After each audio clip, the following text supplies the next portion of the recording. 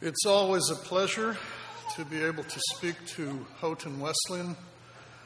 I can't tell you how pleased I was to see that Houghton hadn't been washed away when I was riding into town this morning. As an avid fisherman, I can tell you even the trout were carrying umbrellas this past week. Enough with the water. We got it. Okay. So I'd like to share some reflections on how our faith intersects with the culture at large. And I'm going to make a few observations on some things that I've been following this past year. For the past year, I've been fascinated by the whole Marie Kondo phenomenon. Are you familiar with this woman? She's amazing. She's popularized the notion of radically decluttering your life. You get rid of anything that doesn't, in her words, spark joy. This is a radical idea for Americans, right? Maybe you can fit your car in your garage even. No, I actually heard her say in an interview that the real clutter is in our hearts, and we'll come back to that in a moment. Granted, some of her suggestions are a bit out there. I mean, she says she keeps only about 30 books at any one time. I keep that many books in my briefcase. She has over 3 million followers on Instagram, and her name has become a verb. People talk about Marie Kondoing their house. This is when you know you've made it, when your name becomes a verb, right? So if I say I'm going to John Cole this light bulb, I go, right, I'm going to Peter Roski my refrigerator.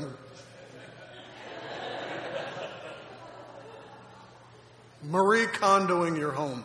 The point is to maximize joy in your life by decluttering anything that doesn't bring it to you. So that stack of student essays I have to grade, the work of the Antichrist, right? On the other hand, the Cabela's catalog, this sparks joy, although I think I'm missing her point at that point. But let's think carefully here about what's being promised in connection with some other pop culture obsessions. DIY home renovations. Oh dear. Are you ready to see your fixer-upper? Right? Shows like The Bachelor, The Bachelorette, Say Yes to the Dress, or as I like to call it, Where Common Sense Goes to Die. Basically, what these shows are saying is that there is a way to get the joy, the house, the perfect spouse, the life you always dreamed about and imagined. This past semester, I taught a course that examines the philosophical and cultural implications of what's called transhumanism. What human life will be like when our longevity is extended by means of technology far beyond what it is now, and when we turn more important decisions over to artificial intelligence. And what strikes me is the picture of the shiny, happy future folks in this movement are painting. The point that I'm trying to make here is that from so many different angles in our culture, the message seems to be we know what kind of life we want. We just need to find the right team, the right consultant, the right tech to help us get it.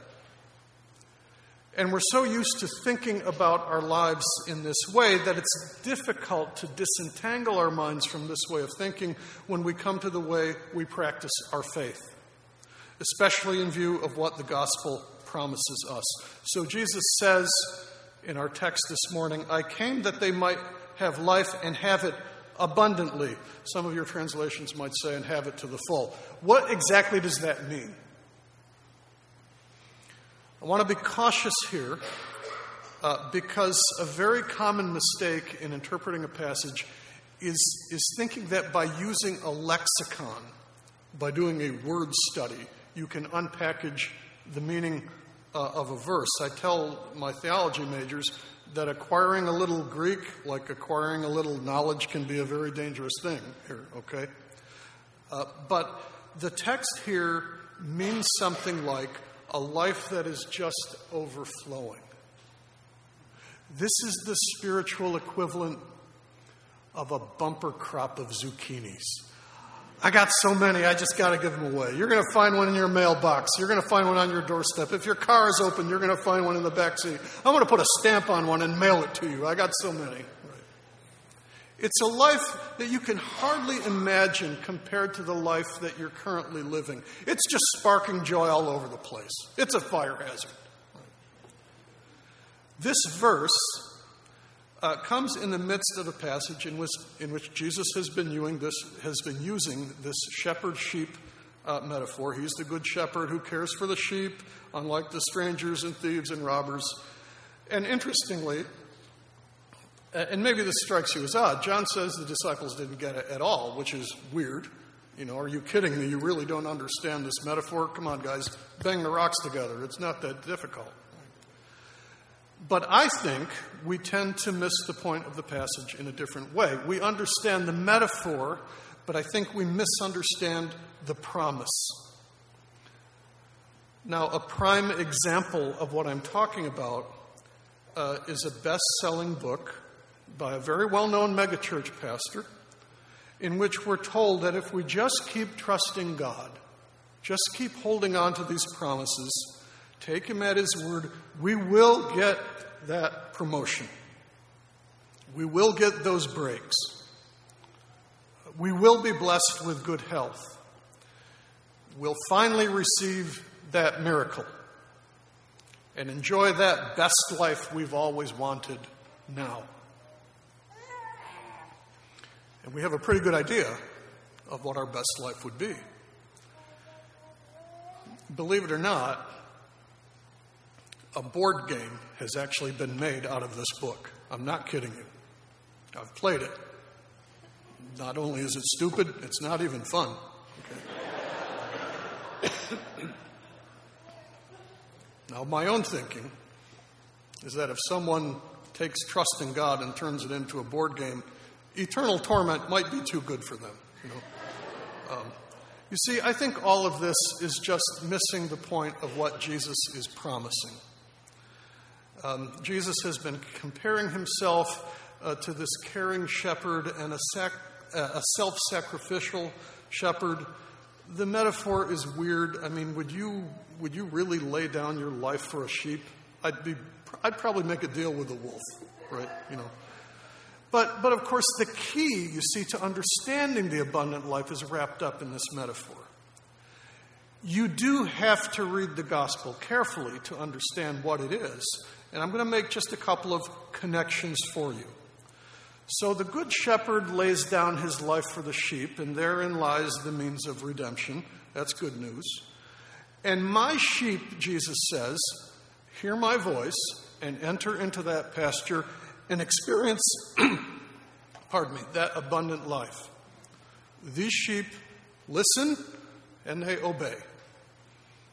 As a longtime cat owner, I can say very unlike a cat, right? I grew up working on a dairy farm. I don't know much about actual sheep. I have no idea what sparks joy for them. All I know is they taste good when they're young, which is why Jesus says the Lamb of God, that's for another message, okay? I have no idea what sparks joy for a sheep. Do they lay around and chew their cud all day and knit their own woolen sweaters? And, why would you do that, right? But Jesus' sheep, us, he says, know his voice, and it may come as a surprise to some of you to know that we can be absolutely sure about what he is saying to us. We don't have to guess. If you go onto the magical land of the interwebs, you can find all kinds of people who will tell you what Jesus told them that he wants to say to the church. And most of these people are, what's the word I'm looking for here? Nuts. Most of them are nuts. okay? And fortunately, we don't have to rely on crazy people to tell us what the shepherd is saying to the sheep. Jesus is very clear in John's gospel as to the heart of his message. Just a few chapters over, chapter 15, we hear the voice of the good shepherd. This is my commandment, Jesus says, that you love one another as I have loved you. Greater love has no one than this, that a man lay down his life for his friends. You know, guys, just like the good shepherd has done for you, right? You know, connect the dots here. He can't be any plainer than that. That's what the good shepherd is saying to the church. So you want to hear his voice and follow him into the pasture and experience that abundant life? That's what he's saying. And if any preacher tries to tell you what Jesus is saying to the church and they don't focus there, you're listening to a charlatan and a snake oil salesman. Marie Kondo is more right than what she realized. We will surely clutter our hearts with all kinds of reasons not to love. John Wesley used to tell the early Methodists, when you ask people, have you received this blessing? Have you received that blessing? We might ask, do you know the key to the abundant life? And Wesley says, if you mean anything other than love, you are taking people off the right trail. You are putting them on a false scent. The abundant life, folks, in other words, hang on to this. I'm going to lay some wisdom on you. The abundant life is a life in which we have been enabled to love regardless of our circumstances. Now, one of the interesting things about John's gospel is this emphasis on loving one another within the community of faith. There's not a lot of talk here about loving people out there. Maybe that strikes you as odd. Let me ask you this. When you have a serious disagreement with someone, a serious set to, is it easier or harder to love someone who's inside or outside the church? I think our fights within the family of faith are far more painful and more damaging. I mean, we tend to cut people out there some slack. We say things like, well, they don't know the Lord. Right? But amongst people who we think should know better, that we have a history with, sometimes loving people who are closest to you is the hardest thing of all when disagreements arise. Parents, children, hello. The great reformer Martin Luther once remarked that you will know how far along you are in your Christian faith when you meet someone who disagrees with you. And in a small community like ours, a serious blow-up between people can take on legendary proportions. You know this. People will talk about it for years to come. They might even erect a monument to it in Leonard Park. You know. And to be perfectly frank here, most of us, even within the church, are not all that easy to love to begin with, and you know who you are. Okay. I know I'm not. Students tell me I'm way too blunt. Can you imagine that? I know, hard to believe, you know. The conversations that I've had, oh, so you're a flat earther for Jesus. No, you don't need me to validate your conspiracy theories. You need to take a science class, son, you know. Or this one, oh, so God told you to marry that girl, you know, the one who doesn't want to have anything to do with you. You don't need me to confirm your feelings. You need a reality check, you know. She's not resisting the Holy Spirit. She's resisting you. You know, go take a shower and learn some manners. You know, Dr. Case, you're way too blunt. I tell them, just imagine if I wasn't a Christian. They say, we can imagine that. Yeah, that's not a stretch of the imagination at all for us, you know. Well, if we had to pull off this love by relying on our own willpower, I think we'd be in deep trouble. And I don't want to make too much of this next point exegetically, but I do think it's interesting that if you read the gospel carefully, Jesus' promise of the Holy Spirit to abide with us and to be in us comes in chapter 14 long before you get to this business about loving each other sacrificially. In the ancient church, the Holy Spirit was referred to as the vinculum caritatis, the bond of love that unites Father and Son and that unites us to the fellowship of the Holy Trinity. The bond without which we cannot experience this abundant life. In the Christian tradition, the cardinal virtues, what we call the cardinal virtues, faith, hope, and love, are the fruit of the Holy Spirit working within us, and that's great. The thing is, though, in talking about the Holy Spirit, whenever Christians talk about some problem in their life, some question, we tend to whip out the Holy Spirit like it's a trump card that immediately solves the difficulty. So we're arguing about how to interpret a passage, right? And someone says, well, the Holy Spirit told me, right? Or someone is struggling with an addiction, and someone says, don't you know we have the Holy Spirit, right? And so the Spirit becomes this kind of silver bullet to all of our problems. What makes this even more difficult for us in the Wesleyan Church is that we're part of what's called the Holiness Revivalist tradition. And this tradition tends to talk about the Spirit in miraculous, instantaneous terms. Attending Christian youth camps growing up, I rededicated my life so many times. Some summers I thought there should be a punch card here. You rededicate 9 times, you get the 10th one free without all the wailing down at the altar, right? Monday morning always rolled around. Life didn't seem to change. And where was the life that sparked joy? Of course, there are crisis moments. Right? We all understand this. But the truth of the matter is, and this is hard to hear, is that the work of the Spirit in enabling us to love is a very painful process. In enabling us to lead this abundant life, what the church used to call sanctification. Because this whole notion of love is probably one of the most distorted and maligned ideas that we have. I think this is very hard to hear for people who have been habituated by smartphones, the idea of instant downloads. There's no instant downloading the abundant life. It's painful learning that you have to restrain yourself in the midst of a heated conversation. Wesley once said, remember, no one is sinning because they disagree with you. It's frustrating to not resort to what I call the convince font caps lock on social media when you're arguing with someone.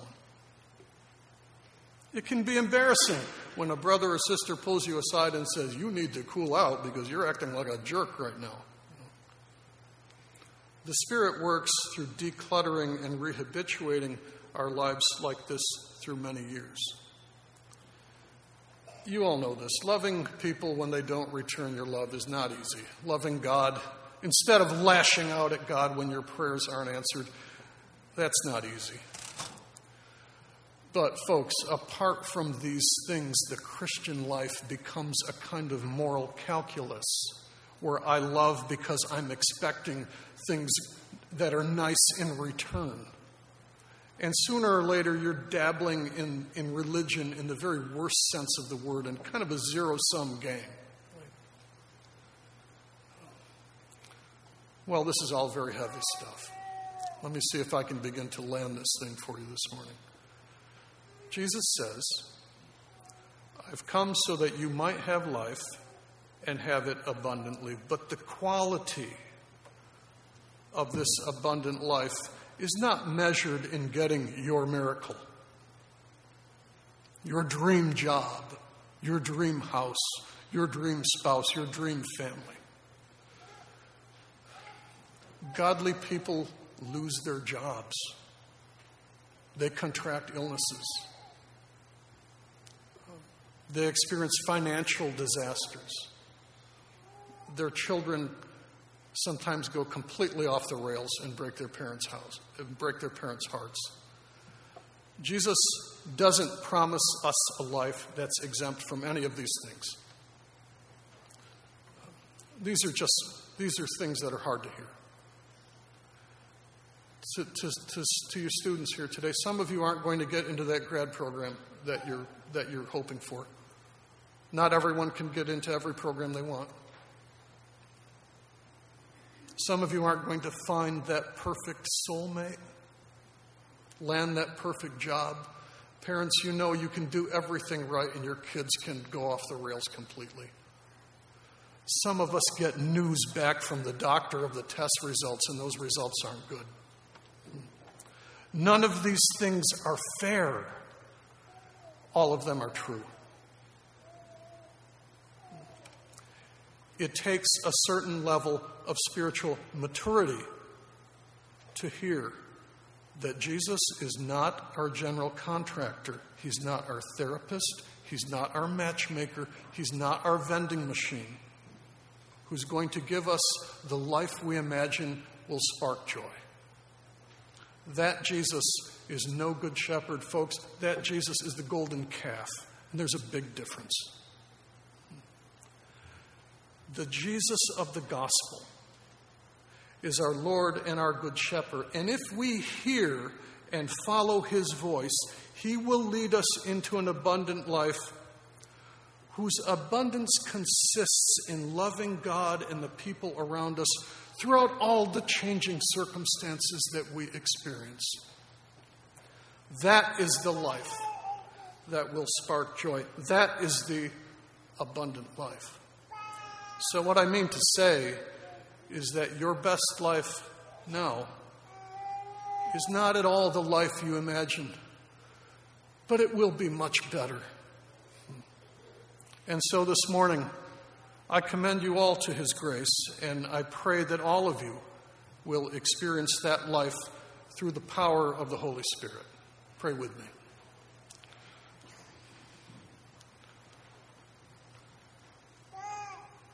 Our Father, we are grateful for the promises in your word that intersect with the hard realities of our life. We pray that through the power of the Holy Spirit, we could be enabled to love you, to love those around us when things are going well and when things are not going well. Grant us this grace, Lord, this day. We commit ourselves to you, and we ask these things in Jesus' name.